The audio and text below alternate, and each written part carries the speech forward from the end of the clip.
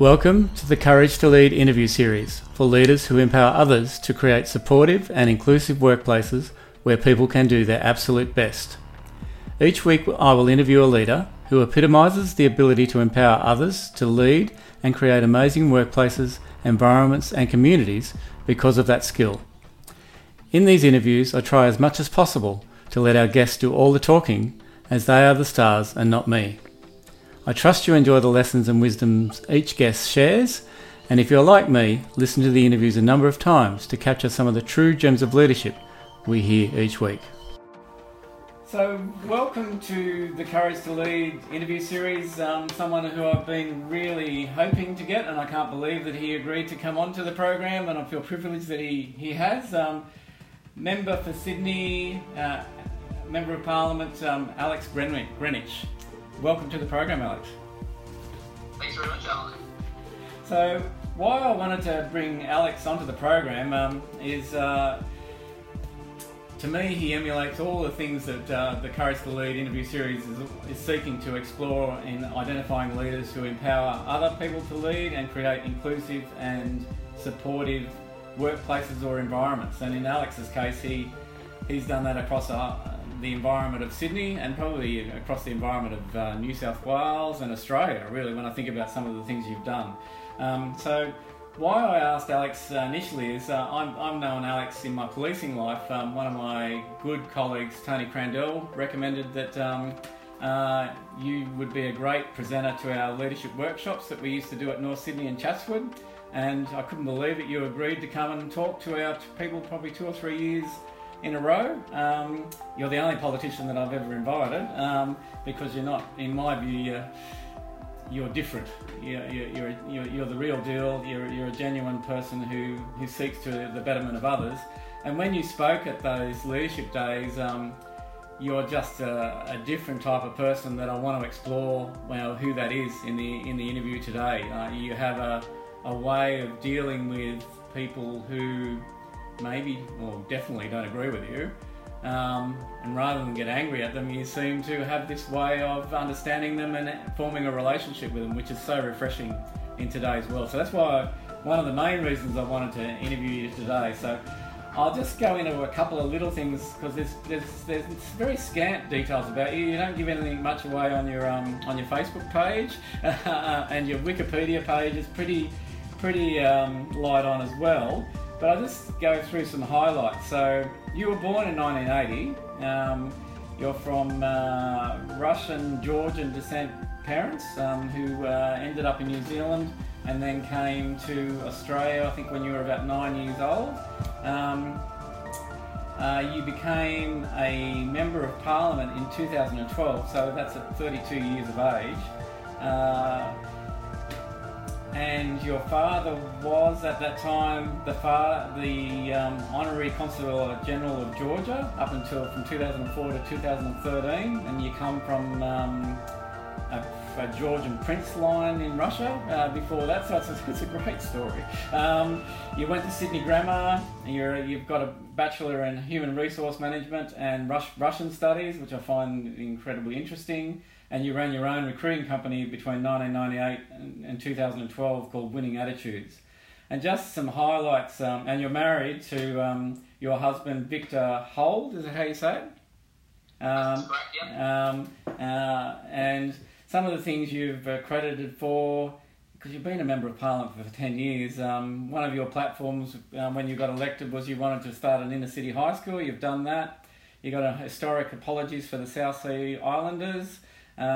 You have been a champion of social housing issues, reducing homelessness through the pandemic, and you're a major supporter and an acknowledger of First Nations people as well. You introduced the Reproductive Health Care Reform in 2017. You decriminalised abortion only 3 years ago in New South Wales, and recently you got through the Animal Research Amendment Act. And I think I've read somewhere the euthanasia is legalised as well. So that's just a little bit of a snapshot about it. And I think one other thing was as I said, you're a major supporter of social housing. So recently you had a development in Potts Point that had 15 new apartments that were social and affordable housing apartments as well. So that's just a snapshot, so you don't have to go into it. I mean, there must be a lot. But if I can take you there, do you want to take us back to the young man that came to Australia as a 9-year-old, and how does the man I've described in summary so far, where does he come from? Where does that? How do you get built into the man you are? Well, and also, so my dad is Russian-Georgian background. My mum is American. So I'm, hugely proud of both sides of my family. And now my parents are happily divorced. Okay. And really, really great relationships with both of them. Yeah. If I think about when I arrived in Sydney, we arrived in the late 80s. And prior to that, we lived in country New Zealand. So, I remember moving from the, country, and if you can imagine country New Zealand, there's lots of sheep, rolling hills, cows, chickens, and then my parents had bought a place right in the CBD. So we moved right into central Sydney, and it was a massive shock. I remember, one of the first things I did was playing with the intercom in the apartment, because I thought, wow, this is cool. And I kind of really fell in love with being in the city. I loved New Zealand and being in the country there, but I really fell in love with being in an inner city environment. I liked its density. I liked its diversity. I remember my parents picking me up from debating late on a Friday. We'd drive home down William Street, and there'd be sex workers there, and they'd explain to me what the sex worker does. We would also be in the inner city. You would see people who were homeless. You would see people who were injecting drug users. You could just really see people from all sorts of different multicultural backgrounds. So I guess that when I sort of think of what sort of made me passionate about Sydney, the communities I represent and champion, it would have to be the growing up in the inner city, and being around that diversity, and my parents really being not afraid to talk about any issue that other people's parents may be a bit worried to talk to a 10-year-old about. So that started at 10 years old, did it? That was the 9 or 10, yeah. That's really refreshing. So that would be kind of the account you just gave. That those discussions would happen in the car on the way home. Would that what would a normal night at the dinner table? What would the discussions around the dinner table be? It would be could be about a range of issues. I've always been interested in understanding the world. I've got grew up with two wonderful brothers, Victor and Nick. I'm the one in the middle. I guess also growing up as a middle child, I learned really good negotiation skills, which I have been able to bring into my current job today. Yeah. But I guess I really love the fact that my family was just a family that was not afraid to talk about controversial issues.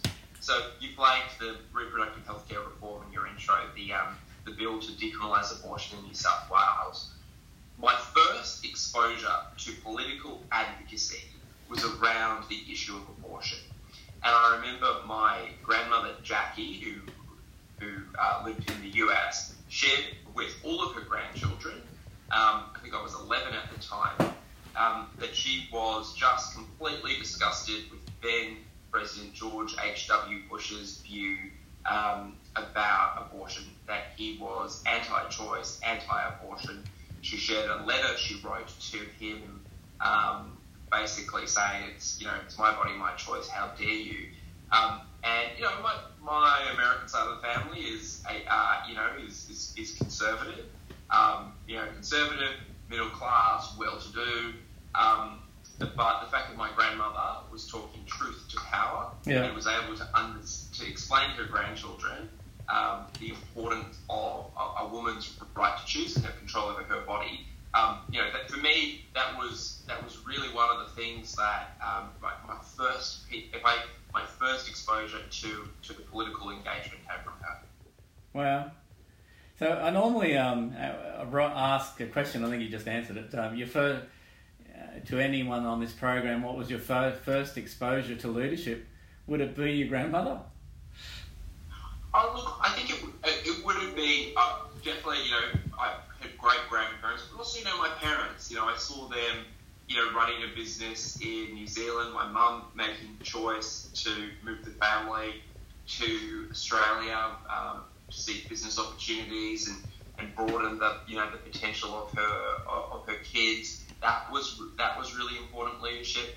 My dad, who comes from a refugee background, fighting against discrimination as a Russian immigrant in New Zealand, to be a really successful business person. That was clearly a sign of leadership. So I never sort of think of leadership as a one-off incident. I always think of it as ongoing behaviours. And it's something that I, was really fortunate to see from both my parents and all of my grandparents. Okay. You said your dad had a successful business in New Zealand, but your intro talks about he was the honorary consular general for Georgia for about 9 years, I think. So, what was he a businessman and the consular general, or what? Do you want to? My parents both together in New Zealand ran gyms, Greenwich Fitness, but also recruitment businesses in New Zealand and Australia. So they were focused on helping people find jobs, and so that's what that was the bulk of both of their careers. And the honorary consul general to Georgia was essentially a voluntary role that my dad did. To build ties between Georgia and Australia. Okay. And so, did you have any part in or any exposure to his role there? I would attend events with him. I think you probably remember when we hosted the Rugby World Cup. Georgia participated and were really a crowd favourite, even though they didn't win the Rugby World Cup. That was held in Australia. They were certainly one of the crowd's favourites. So, was able to join them in matches and events there. Okay. So what was it like? You touched on it. You were in the debating team, I think. So did you go to your introduction talks about Sydney Grammar? Do you go there right from the word go and all the way through your schooling, or? No, so I went to originally went to Waikanai Public in New Zealand, which is in the Kapiti Coast, just a bit north of Wellington. I remember very distinctly one show and tell. Again, my parents really just didn't put boundaries on us. So, I thought at like age 6, I'd bring to show and tell my Barbie dolls. So I did that. Kids teased me. So the next show and tell, I decided to bring my Ken dolls. Then we came to Sydney. I went to Scots College in the eastern suburbs first, and then Sydney Grammar. So it was really, my parents really, invested in private education, which was really expensive. Yep. And we have a great public education system in New South Wales. But I do really respect the amount of how hard my parents had to work to put us into schools like Scots College and Sydney Grammar.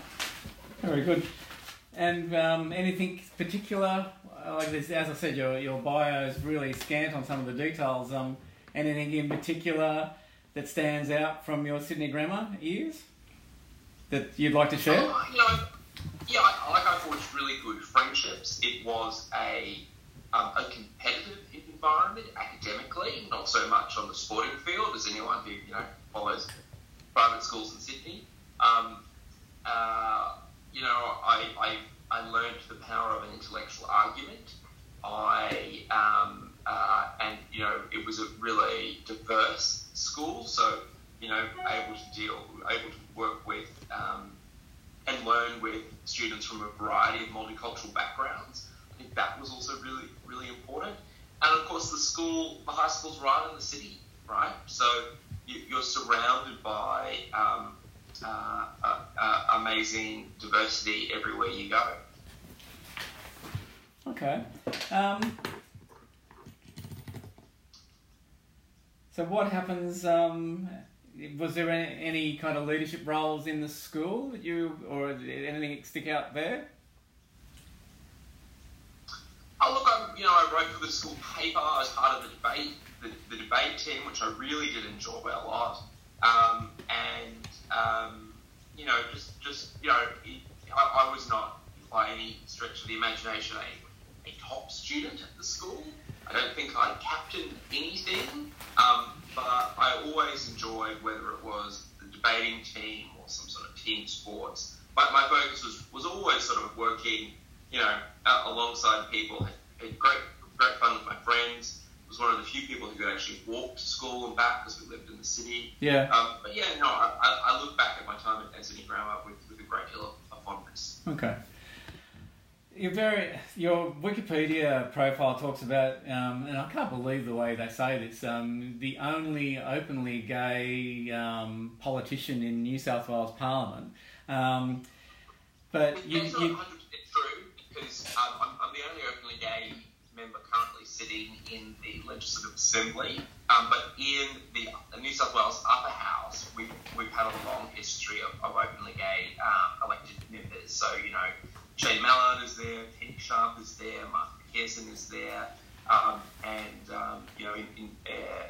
Harwin has served for a great deal of this term as well. Yeah. And there were certainly many more before that. So not everything on Wikipedia is always there. Yeah. No, that's why I'm keen to, who is the real deal for Alex Greenwich is why I wanted to interview you, because what you're sharing with us now is quite beautiful, and it kind of gives us an insight of where it comes from.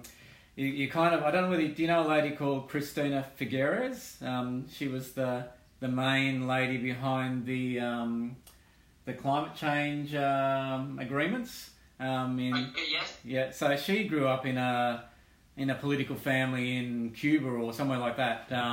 And her dad was, a high-level politician, and their conversations around the table was very similar to what you're describing. So it's just interesting how someone like yourself forms the ability to negotiate, argue a point, and form, understand diversity, and actually create a better future. So one of the things you just said in your first days at your New Zealand public school, you took your Barbie dolls to school and your parents supported you that. So did you know back then that you were a gay man or different, or did your mum and dad, how do your mum and dad support you?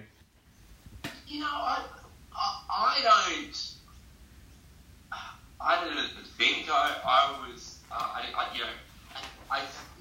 Different people have different experiences and journeys. But I don't think I certainly didn't think about sexuality at that age. I just sort of thought, the Barbie dolls are cool. I like to change the clothes that they wear, dress them up, and the G.I. Joes or building blocks, that kind of stuff just didn't interest me.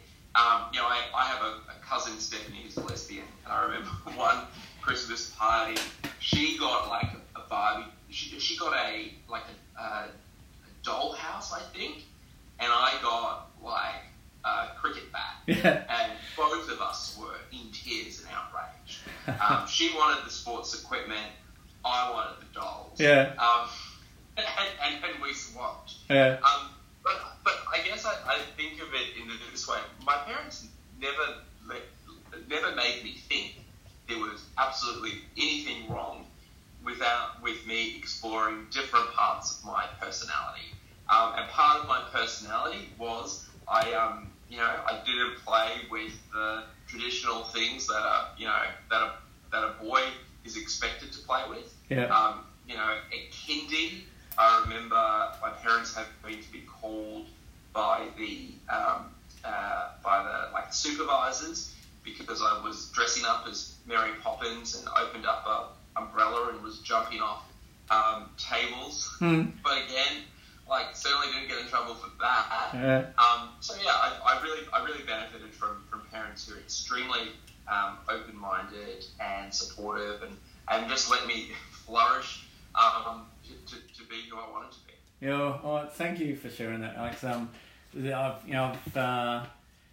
Not everyone's journey is so supportive. So, you'd have to accept that you're a role model for so many people. For everyone really, because of the way you openly share your life and how inclusive you are in how you get to the outcomes that you get to. So let's just look at how. So it sounds like you finished school, and from 1998 to 2012, you ran your own recruitment agency called Winning Attitudes. Is there anything that sticks out about that time? Answering the phone for 12 years, saying Winning Attitudes. This is Alex. It kind of formed a very positive thing in my positive way to start the day. But I worked with both of my parents. Firstly, my mum and my dad, and then my mum continued on the company after my parents' divorce. I learned a lot from working with them, and I think working in recruitment and human resources, you really learn a lot about people's motivation, what's important to them. A job is a really important part of a person's life. It provides them with dignity, purpose, salary, sometimes all of those things, sometimes just one of those things, and you get to meet so many people. During that time I learned a lot about people. I learned a lot about the different things that motivate people. I learned also, if we go back to sort of that time, we're talking about, around 2000 to 2010 or so, we really just started to talk about workplace discrimination. And particularly discrimination against LGBTI people. And now we have, every major firm has a diversity and inclusion strategy and policy and celebrates and actively seeks to recruit LGBTI people. But I remember a really distinct moment where a client who shall remain nameless, I put forward a good candidate, a young gay guy, and perfect CV, would be great at the job, and the feedback from the client was, well, he's really good, but based on his lifestyle, he'll probably have big Sunday nights and arrive late to work on Mondays. Yeah. My response to that was never to work with that client again. Yeah. Okay. Good on you. But now that you would like to think that sort of stuff would never would not happen, it certainly does. But it was a really interesting and evolving time of workplace culture where people started to call things out, where corporates could actually see the importance in a bit of affirmative action in recruiting women, rather than blokes hiring blokes with the same education background as themselves. So it was a really interesting transitional time in the industry. It was as call centres took off, so that's where we did a great deal of our recruitment. It's where people sort of got more savvy with investing, so we did lots in stockbroking. I really enjoyed that time. Also, I was really fortunate, working with my parents in a family business, that I was able to use the resources to be able to support passion initiatives like the Marriage Equality Campaign. So that, I started volunteering with Australian Marriage Equality around 2007. I couldn't have done that without the support of my parents and the support of Winning Attitudes, and being able to use Winning Attitudes resources for that and helping to professionalise the movement early on. That's you covered so much there. Let's take it back. I love the fact everyone that I've interviewed on this program, and that's probably why I've selected them. They have I've described it sometimes as like a sailing boat, the keel underneath, like an unerring keel of values. And you just talked about your values and the courage to stick up for your values when you talked about the client who said no to the young gay guy who was the best candidate because of lifestyle. And then your next words were, I vowed never to work for that client again. So that's your values coming through, which is, hats off to you, Alex. That's it probably wouldn't have been easy because maybe that client might have been a good contributor to the business, and you to say no, or yeah. Look, I mean, I've just found that I can work with pretty much anyone. But I'm always going to be open with my values and my expectations. I think of I obviously have a really strong working relationship with the New South Wales government, and we work closely together on a number of important reforms. But I think of a meeting I had just yesterday with the Transport Minister's office on compensation for taxi drivers, and the current package which is being put forward is completely insufficient, and it will destroy people's lives. Yeah. And along with the other independents, we just made it clear. You made what? Supporting this. It's not getting through. Yeah. With the other independents, we're not supporting this. It's not getting through. Go back to the drawing board and come back to us. Yeah. So I'm always going to be open and direct, and let people know. What I'm thinking, what I'm feeling. I get really frustrated with colleagues, stakeholders who don't tell you what they want, who aren't direct. I think it's a really important part of leadership is to be open and direct and not be afraid of it. Very good. Is there anything you talked about? I can see where, as you talk to our listeners today and you talk to me, I can see how you were made. I think you summed it up. You came from a family that were prepared to talk about anything, the good and the bad, the challenging and the not challenging. But you all in the Winning Attitudes business, you were speaking to people every day and learning what motivates people, and doing that day in and day out. So you can see how you understand people probably better than most. And now in the environment you're in, that's taken it to another level. When you talked about, and I love this part of because you're just kind of bringing it out as you're talking about it. You wanted to be involved in your passions. So your passions in 2007 was the marriage equality movement. So you're at that stage. You're in your family business. Did you get any blowback then from clients of your family business or people external to you? You shouldn't be doing that, Alex. Or did you? Is there anything you can share about that time? Yeah, look. I mean, I worked with some of the biggest players in corporate Australia, and I built good relationships. All my clients knew I was I was an openly gay man, and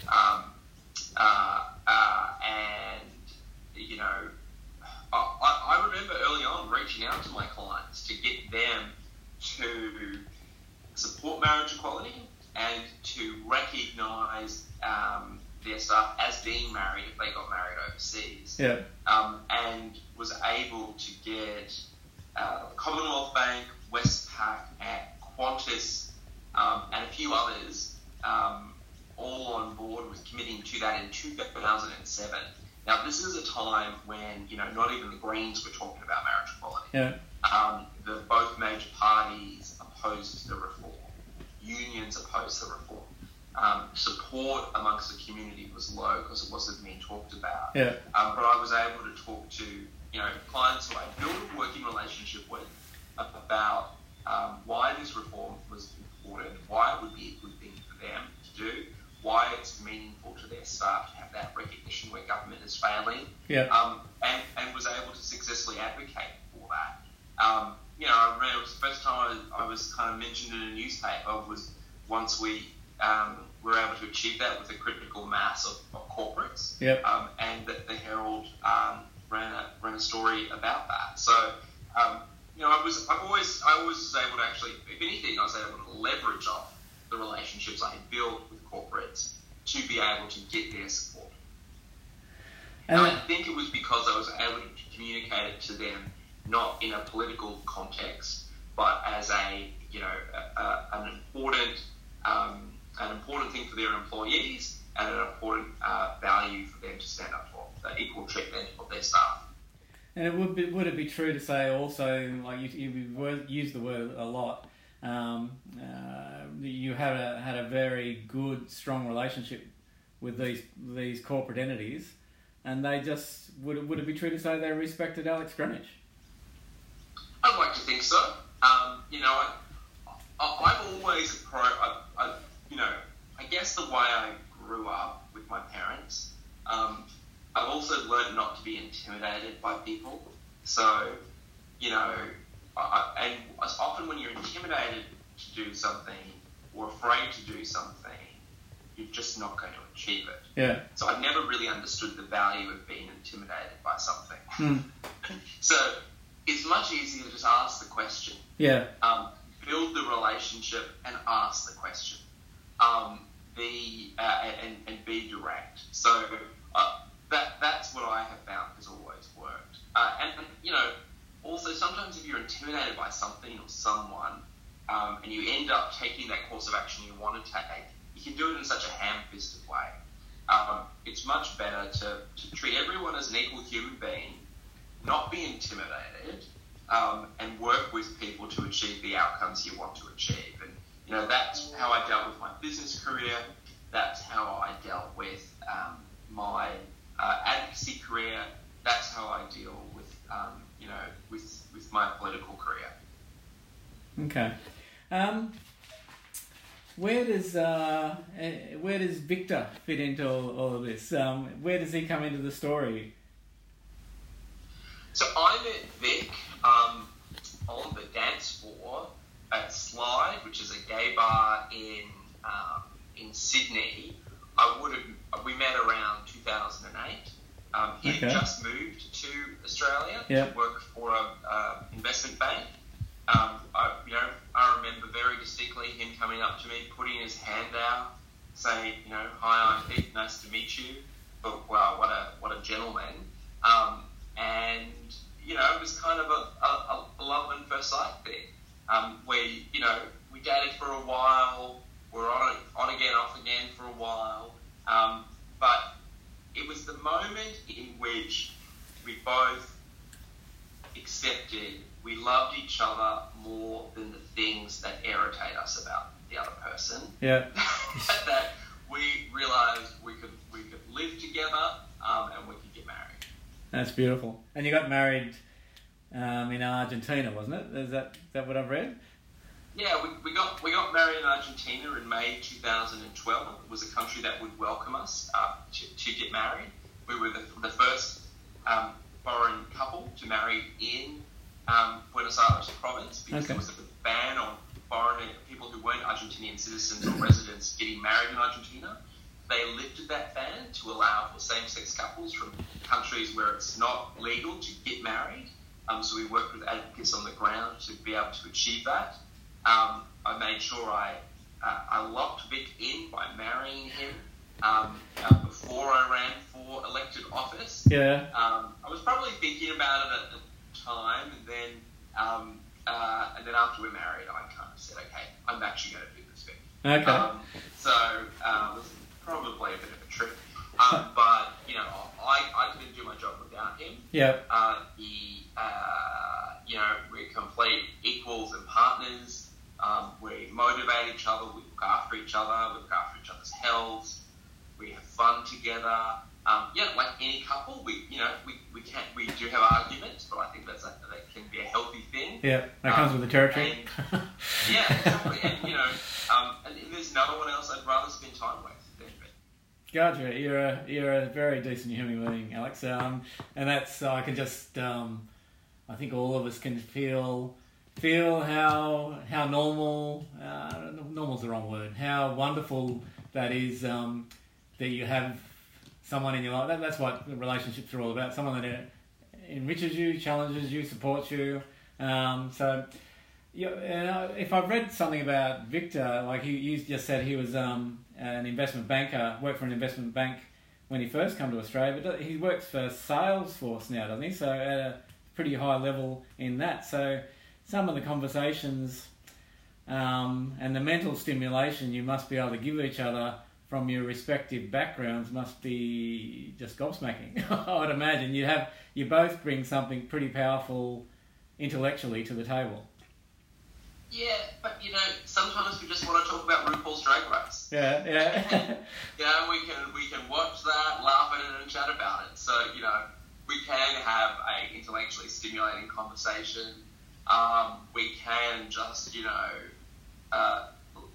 lie next to each other, read and not talk. Yeah. Or we can just, watch trashy TV and have the best time. That's lovely. I'm just assure readers we haven't scripted this at all, but you're kind of taken me there already. So I had no idea when you met Victor actually at all. So like you've talked about how you went into at 2007, you entered the marriage equality advocacy, I think you called it. And then you meet Victor in 2008 and you're married in 2012. And then you're springing on Victor, using your words that I'm going to run for Parliament. How does that, like you obviously, I'd rather hear it from you. How do you end up becoming, I don't know, what's the word, having a relationship with Clover Moore? How does that happen? And how does she endorse you to become her replacement? And I think in your words, now there's two of us. So Clover became the member for Bligh the year we moved to Sydney, which was 1987. So my entire time living in Sydney, Clover was the local member, and she was in that capacity as an independent, able to get things done, progress controversial reforms, whether they be drug law reform, same-sex adoption, anti-vilification protections, really look after her community, particularly during the heart of the AIDS crisis. Yeah.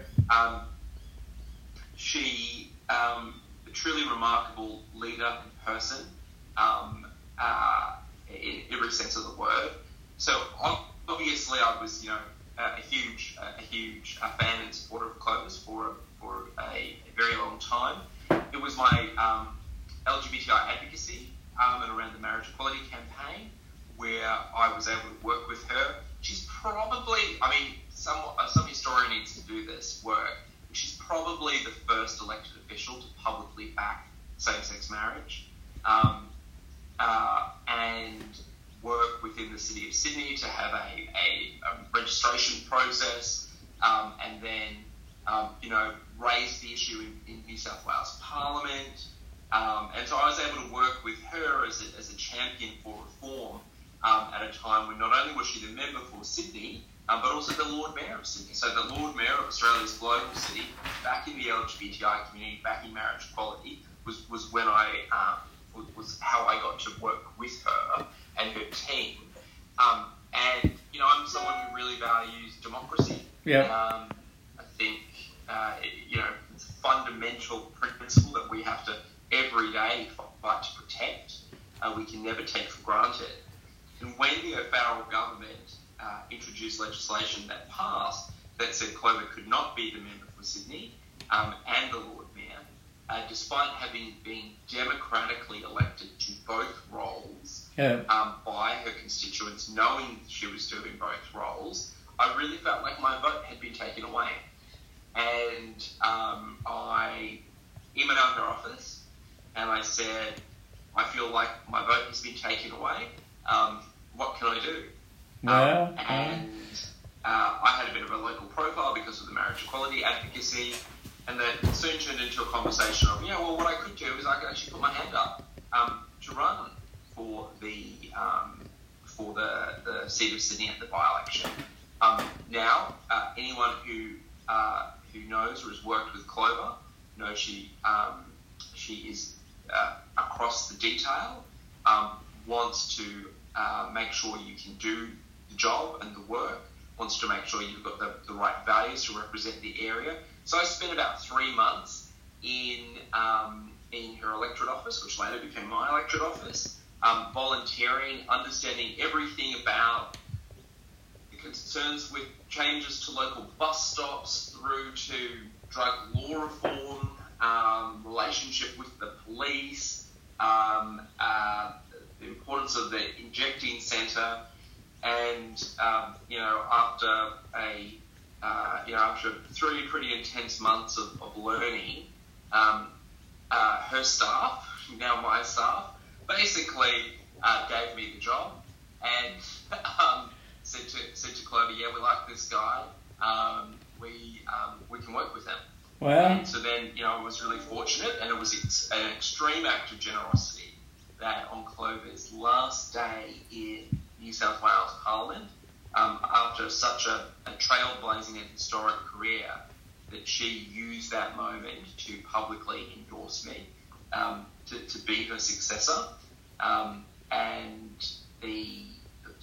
soon after that, we had a by-election, which I won, and I won that by-election because of Clover's endorsement and the support that she really inspired across the Sydney electorate. It's wonderful. I don't think many people would know the story, and I haven't heard this story before. I think you're being very modest. If I just look at that story a little bit, there must be something about Alex Greenwich when you're volunteering for 3 months that Clover Moore staff say, we can work with this guy. I mean, what was it? What do you think it was? Like that, you can just imagine how protective they are of Clover Moore and how they don't want things to change. And then all of a sudden, over a 3 month period, they say, we can work with this guy. Where does that come from? Look, I don't know. It's a question for them. I think, I would like to think it was my open-mindedness to issues, my work ethic, my ability to grasp complex issues and communicate them to people, having a non-judgmental view of the world, even when people disagree with you. I would like to think it's all of those things. There must have been part of it where they thought I could get elected. So, that I was a good product. And how does that make you feel personally when Clover Moore herself says, "Well, I want you to be my successor"? You're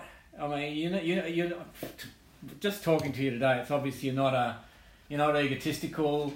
You're not. I don't know what some of the unkind words around what that means. You're not self-centered.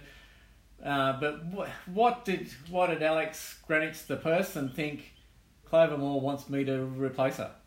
What did that mean to you? Yeah, look, I know I said that I pride myself on rarely getting intimidated, but that was intimidating. Yeah. A political leader, a national leader on many fronts, saying this dude could do my job. Really, it was an intimidating thing. My response to that was to work extremely hard to make sure I won, and then to really make sure I had a really strong work ethic once I started the job. One thing people sometimes forget about politics is it's actually a job, and being a parliamentarian is actually a job, and you've actually got to work hard. I remember early on Clover saying to me that she tries to take Sundays off, but I won't be able to. Meaning I've got to work 7 days a week, and be very focused on it. And fortunately, I really love my job. I was able to take a bit of holidays this year away in July, and I actually missed my job. Okay. So it's a good sign that I've come to really love the work that I do, and really grateful to have Clover's backing back in 2012, and that we have such a strong working relationship today. Okay. And how long was the by-election process? Once she gave you the nod in Parliament to the election day, how long was that?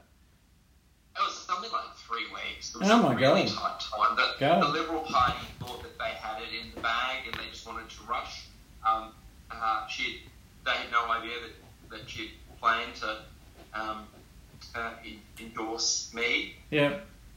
But again, yes, Clover had done her due diligence in scrutinising me, making sure I had a good work ethic, making sure we shared similar values. But that election, I was elected because Clover endorsed me. Okay. I remember handing out, flyers at a train station one morning, and some dude comes up to me, takes a flyer, and says, "Oh yeah, I'm going to vote for this guy. He's the one that Clover wants me to vote for." Okay. And I said, "Oh, it's actually me." And the guy's like, "Oh, it doesn't matter. It's whoever Clover says we're going to vote for." And that is just a sign of how well respected she is in the community, how people trust her and her judgment. And so that's really something for me to be ambitious in aspiring to. Okay, beautiful. Well, that's taken us up to you've now been a member of Parliament for 10 years. I think I saw something on your Facebook page recently that you're coming up to your 10-year anniversary, and it's coming up to election time again. So I don't want to kind of go down a political path, but it's obvious, when I did that introduction, and as you've recounted some of the stories so far, that you're an advocate for issues where, I think you talked about it before, where you want to fight to protect the values of democracy. And looking at some of those advocacies, one of the people I interviewed the other day used this term, a voice for the voiceless. As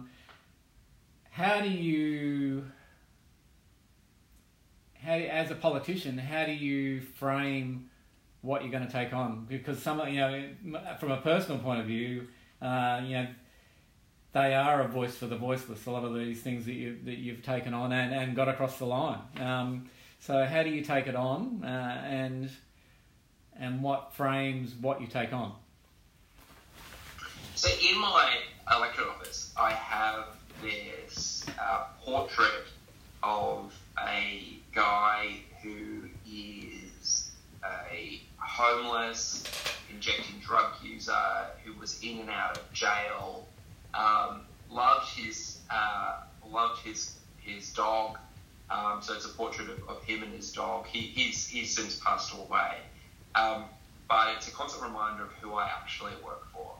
So I don't, my electorate is so wonderfully diverse, and we've got every profession, really wealthy people, people hugely successful in all meanings of that word. But our job in Parliament is to think of everybody. It's to think of the people who break the laws, the people who have addiction issues, the people who don't have a home. They're the ones who actually need us the most, and that we have to work the hardest for. And there are some really challenging times in this gig where you fundamentally see democracy being attacked, whether it was that Get Clover bill, or whether it the recent anti-protest legislation to stop some of the climate protests from occurring and interrupting people's day-to-day life. I think of No War being painted on the Opera House. They were right then.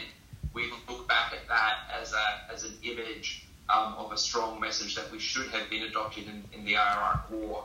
But under the laws that this government has just passed, that would be considered illegal, and the person would be jailed for years and fined, tens of thousands of dollars. We look at the first people who marched in Mardi Gras.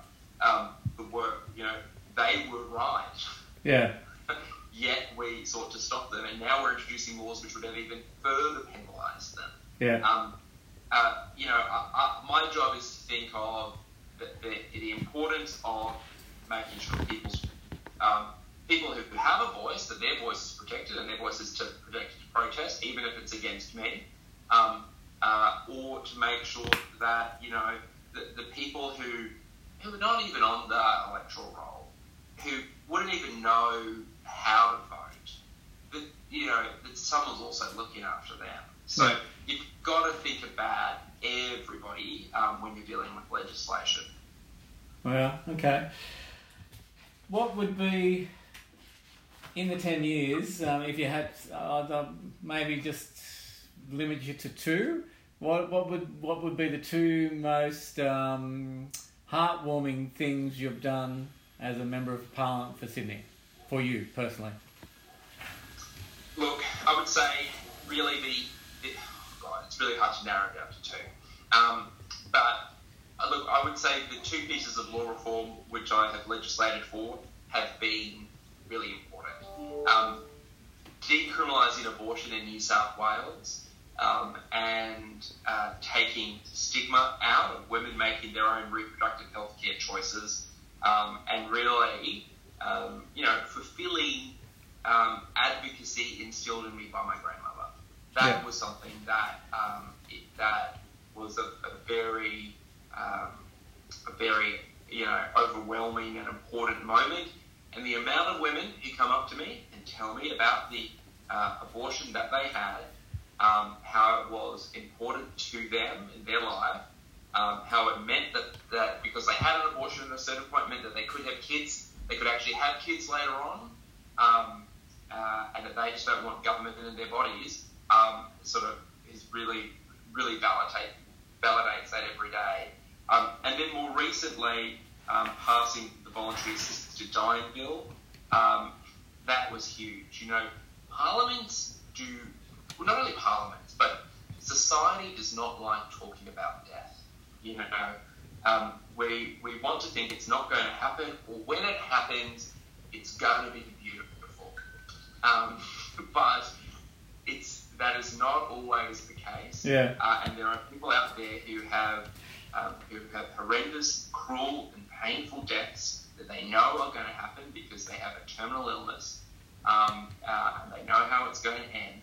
So giving that cohort of very vulnerable, dying people the ability to go out on their own terms in a safe and regulated way has been hugely impactful. And, again, the amount of people who stop me on the street and tell me about a loved one who died terribly and how much this reform would have meant to them, or people who know that they've got a diagnosis where it's not going to end well, the fact that they know that once voluntary assisted dying is in place means that they'll have an option and some control.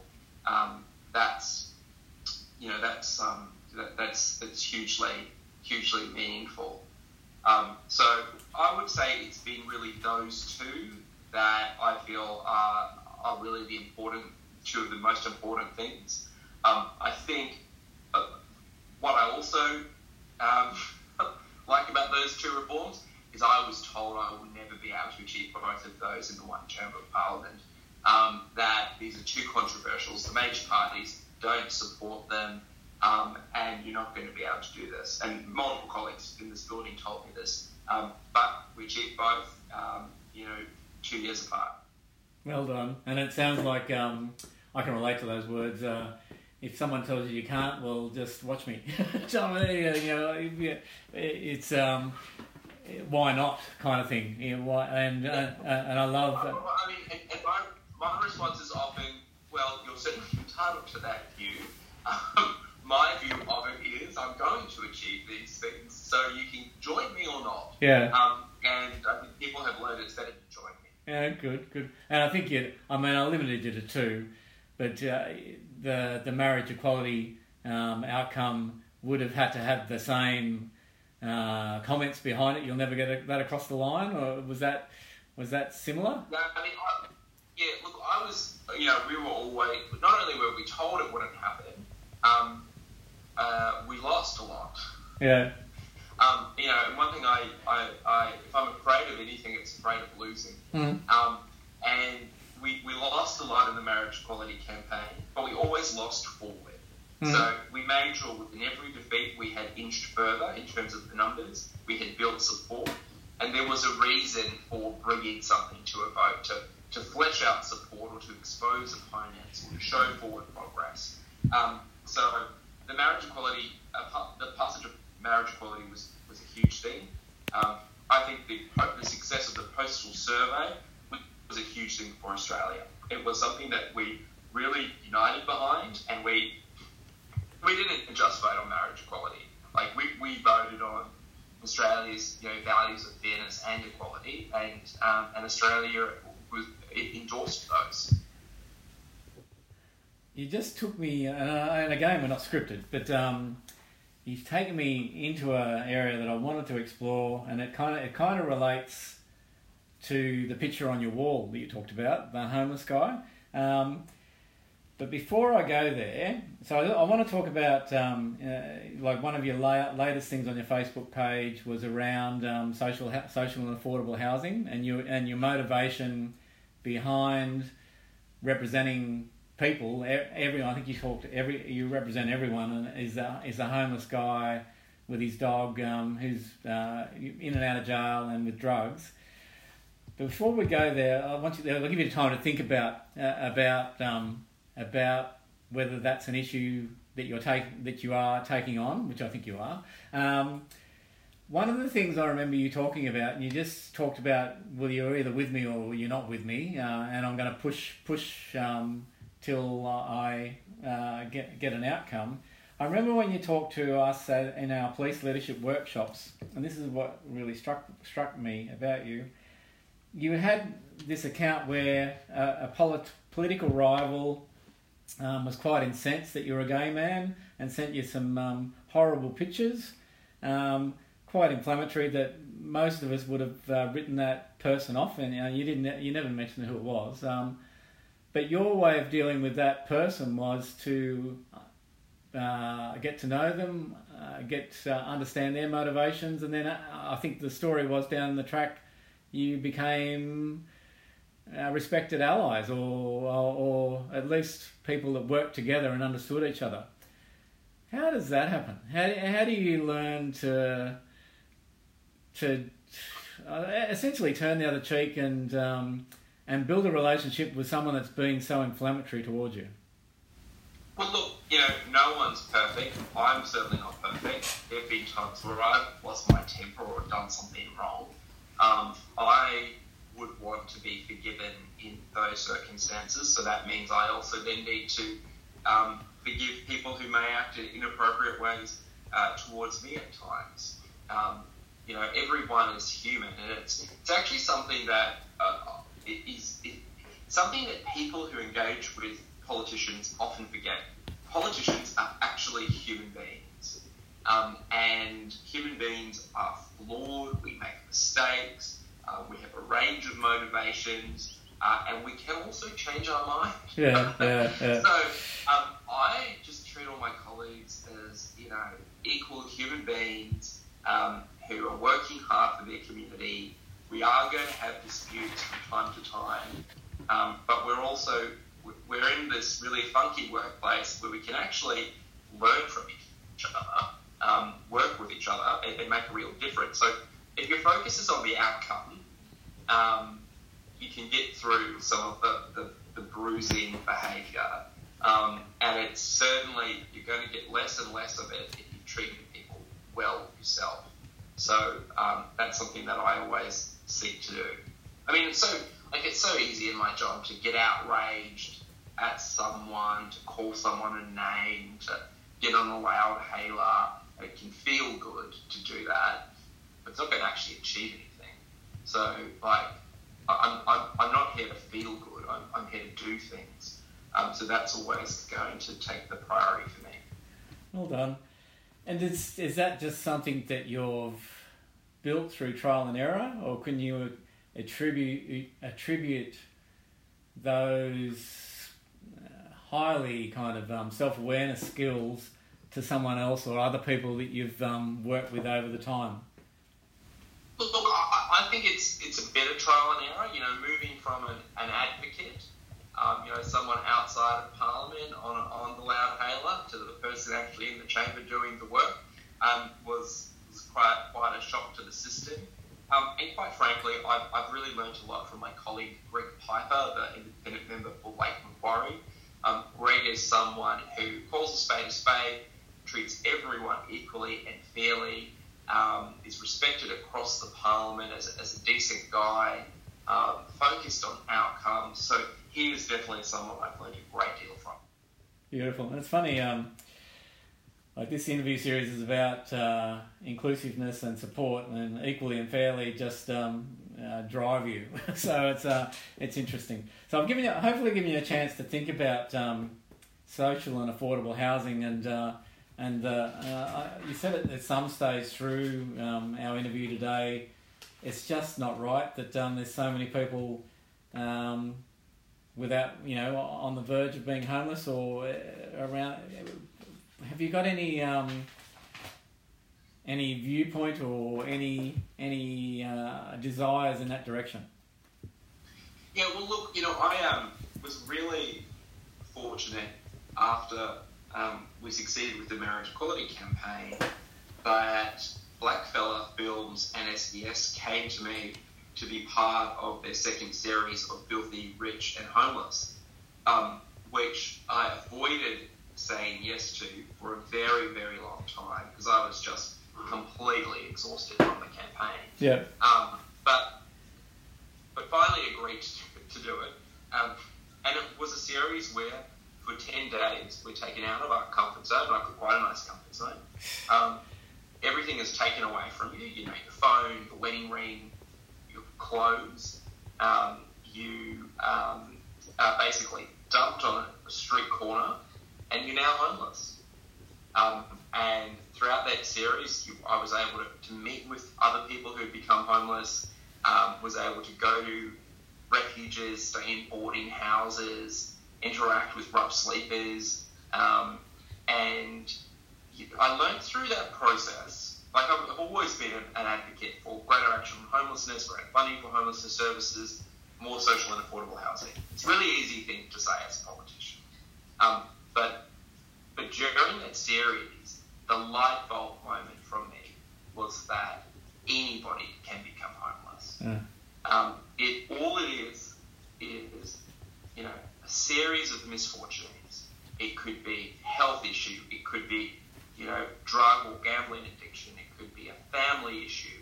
It could be you've lost your job. You've made a poor investment. Things completely outside of a person's control, or things completely within a person's control, but, it was a series of mistakes. So I learned that anybody can become homeless. And as a result of that fact, and it is a fact, we need to make sure that we have a safety net. And that safety net is ensuring that we have not only, if someone's homeless, what they need is a home.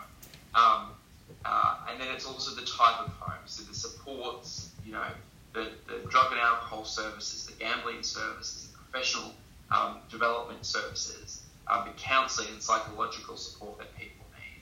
So it's a fundamental safety net that we need to provide because it can happen to anyone. And if you don't think it could happen to you, next time you see a rough sleeper, just ask them what their background is. And they will tell you a wild story So it's New South Wales has come a long way. I've really pushed the government to make sure we have targets in reducing rough sleeping. We've exceeded those targets. We are investing more and more in social and affordable housing, but there's still a lot more to do. Yeah, okay. I think I interviewed Trina Jones just recently, the CEO of Homelessness New South Wales, and I think she came out with, the common figure talked about is the waiting lists are 10 years. There's 50,000 people on the waiting list, but I think she's got a figure that talks about on the current rate of growth of social housing, it's that 10 years could be 70 years that you could be on that list for. So it's refreshing to hear someone like yourself having that viewpoint on it. And I don't think I've seen that anywhere that you were on that Filthy Rich and Homeless. So what was your worst experience?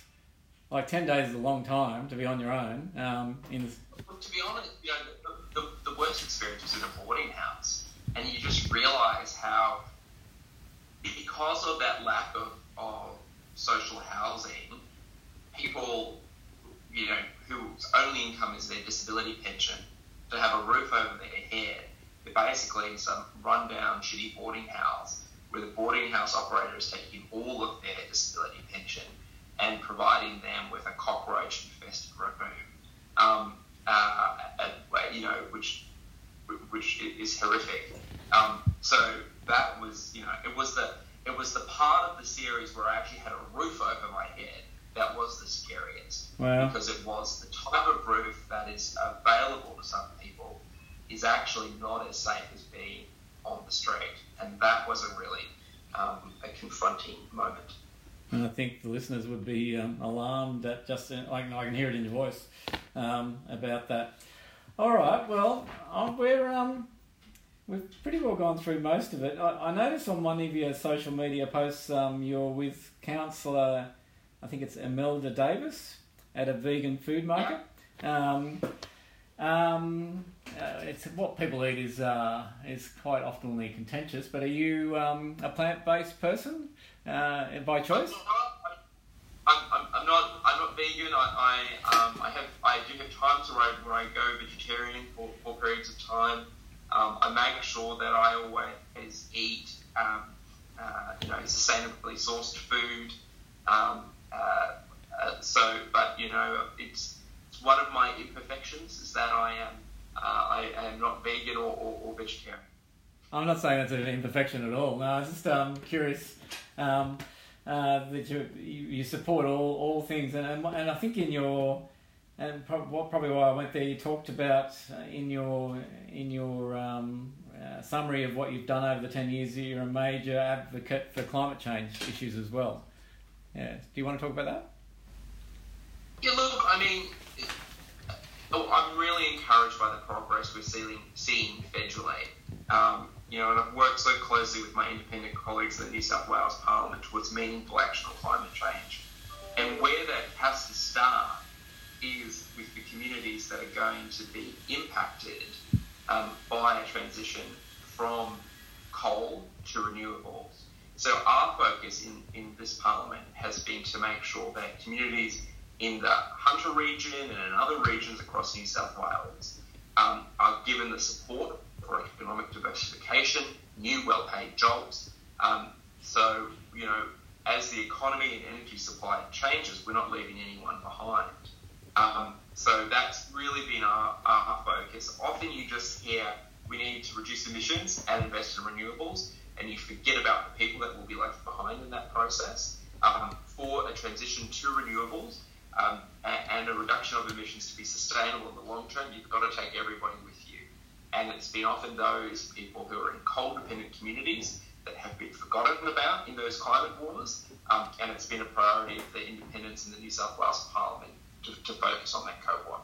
Well done to you. Again, I use the term quite a lot, but I mean it. Hats off to you. Like, you just use that term, not leaving anyone behind, and you've related that in this example to the communities reliant on coal. But you could say that same thing about the abortion stuff, about the the equality in marriage, about the social housing. It's not leaving anyone behind, and behind your motivation to becoming a politician and doing what you do. So look, I'm very conscious of the time. As you're a Member of Parliament, you've been kind enough to give us just over an hour of your time so far.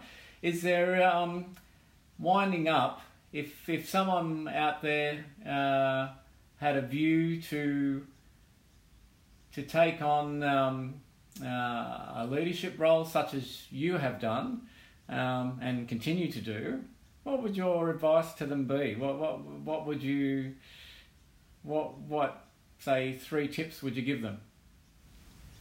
Look, I wouldn't give 3 tips. I'll just give 1 tip, and it's the tip I gave myself when I ran, and it's just don't be afraid. That's, it's as simple as that. Just don't be afraid. And when I'm dealing with a confronting or controversial issue, which could be a bit difficult or challenging, I just tell myself, toughen up, Alex. Don't be afraid. I can't imagine. I mean, we're, as you said, we're all human. But after talking to you today, I can't imagine you're ever afraid, really. So it's so. Thank you for being so honest, and thank you for living up to all the expectations I had this interview would do, to kind of expose who you really are. And I think you've been quite honest and generous with who you really are. So I really appreciate that. I'm just about to end the interview, but when this podcast does get played, it will be played on Spotify and Apple Podcasts. So I just ask that anyone who listens to the interview rates it and reviews it, because that will get your message out to a lot more people. And I think your message is so refreshing and needs to be shared with a lot of people. So thank you again, Alex Greenwich, Member of Parliament. It's been an absolute pleasure to talk to you. Thank you. Thanks, Alan. All the best. Ta. Great. Have a good afternoon. Thank you. Thank you. Bye-bye.